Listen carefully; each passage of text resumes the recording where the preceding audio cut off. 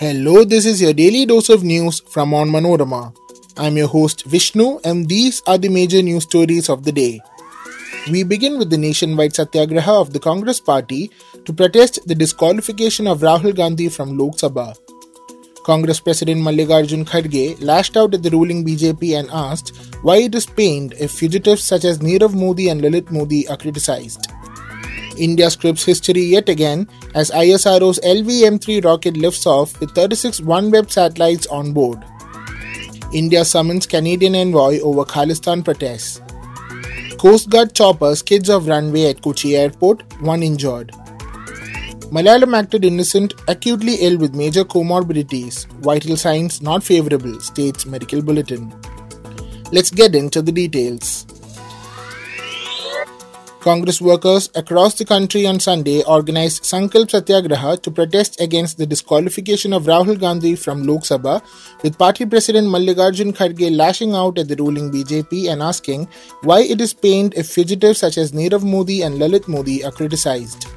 While in Delhi, the police denied permission to the Congress to hold its protest program at Rajghat, the police in Gujarat detained several party functionaries for holding the stir. In the national capital, the Congress put up a stage outside Mahatma Gandhi's memorial for its day-long protest program after the permission was denied. In her address at the protest program, Congress General Secretary Priyanka Gandhi said a martyred Prime Minister's son who walked thousands of kilometers for national unity can never insult the country. She was referring to her father and late Prime Minister Rajiv Gandhi, who was assassinated in 1991. Priyanka Gandhi said the time had come to raise voice against an arrogant government as barring Rahul Gandhi from contesting elections does not bode well for the country and its democracy.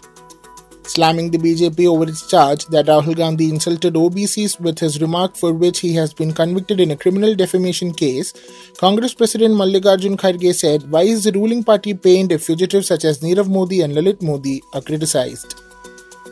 Kharge also thanked all opposition parties for standing with Rahul Gandhi and the Congress to save democracy.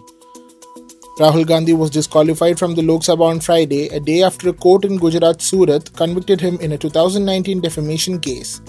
The disqualification will prevent Gandhi, a four-time MP, from contesting elections for 8 years unless a higher court stays the conviction.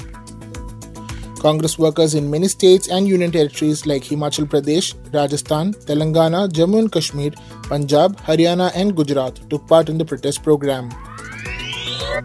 The Indian Space Research Organisation on Sunday scripted history yet again after its LV-M3 rocket successfully placed 36 satellites of the UK-based OneWeb Group company into intended orbits. The 43.5-meter tall rocket blasted off at 9 am on Sunday from the second launch pad of Satish Dhawan Space Centre, about 135 kilometers from Chennai. This is the second dedicated mission for New Space India Limited, the commercial arm of Indian Space Research Organisation. ISRO had signed an agreement with the UK's Network Access Associates Limited for the launch of 72 satellites into low Earth orbits. The first batch of 36 satellites of OneWeb Group company were launched on October 23, 2022 by ISRO. OneWeb is a global communication network powered from space, enabling connectivity for governments and businesses. Soon after the takeoff, the rocket sequentially deployed the satellites into multiple orbits. While the first set of 16 satellites were injected, it was announced that the remaining satellites would be placed into the intended orbits. The LV-M3 is a three-stage rocket with the first stage fired with liquid fuel, the two strap-on motors powered by solid fuel, the second by liquid fuel, and the third is the cryogenic engine. India has summoned Canadian High Commissioner Cameron McKay and conveyed its strong concerns about the actions by pro-Khalistani extremist elements against its diplomatic missions in Canada recently. McKay was summoned by the External Affairs Ministry on Saturday and sought an explanation on how separatist and extremist elements were allowed to breach the security of its diplomatic mission and consulates despite the presence of police, the Ministry of External Affairs said in a statement. On Sunday last, India's High Commissioner to Canada Sanjay Kumar Verma was forced to skip an event in British Columbia province after a violent protest by Khalistan supporters. Indian origin journalist Samir Kaushal, who was at the venue to cover the protest, was also assaulted by protesters. Canada was reminded of its obligations under the Vienna Convention and asked to arrest and prosecute the individuals who have been already identified as being involved in such acts, the ministry said. It said it expected the Canadian government to take all steps needed to ensure security of its diplomatic premises and the safety of its diplomats so that they are able to fulfill their normal diplomatic functions. Canada has seen a rise in anti-India activities recently by Khalistan supporters who have vandalized some Hindu temples. Meanwhile, a group of Khalistan supporters held a protest in front of the Indian embassy in Washington and tried to incite violence and even threatened the country's envoy, but timely intervention by law enforcement agencies prevented them from vandalizing the property. The protesters also verbally intimidated and physically assaulted a journalist covering the event on Saturday. Separatist Sikhs hurled abusive language and openly threatened Indian ambassador to the US Taranjit Singh Sandhu, who was not in the embassy at the time of the protest. In their speeches, most of the protesters were seen trying to incite violence not only in India but in the US as well, including physical damage to the Indian embassy property. Earlier this month, pro-Khalistan supporters had attacked the Indian High Commission in London and vandalized the Indian consulate in San Francisco. The runway at Nirumbashi Airport opened after being shut for 2 hours following an accident involving a Coast Guard chopper on Sunday. The helicopter, Coast Guard's Advanced Light Helicopter Dhruv, was preparing for a training flight when it fell from a height of 150 feet right after takeoff before skidding off the runway.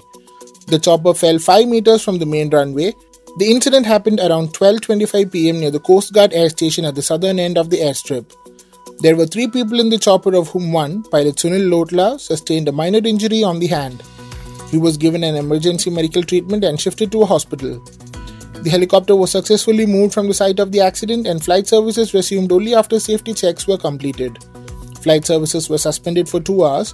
2 international flights that were supposed to land in Kochi were diverted to Thiruvananthapuram Airport. The health condition of Malayalam actor Innocent, who is admitted to a private hospital in Kochi, continues to remain critical, as per a medical bulletin issued by the hospital on Sunday. He is acutely ill with major comorbidities. Vital signs and other indicators are not at favorable levels, stated the bulletin. It further said he continues to be under full extracorporeal membrane oxygenation support and that he is being closely observed by the medical team. The former Chalakudi MP was admitted to the hospital after he developed a throat infection. He has been under observation at the hospital for the past 2 weeks. Innocent was diagnosed with throat cancer in 2012. In 2015, he announced that he was completely cured of the disease. Since then, he has been a source of encouragement for all those battling the disease. He shared his experiences in his book titled Cancer Wardile Chiri. That brings us to the end of this episode. Thanks for listening to Daily News Dose, hosted and produced by me, Vishnu, with technical support by Idea Brew Studios. Follow Onmanorama.com for detailed updates on the latest news and be sure to come back tomorrow.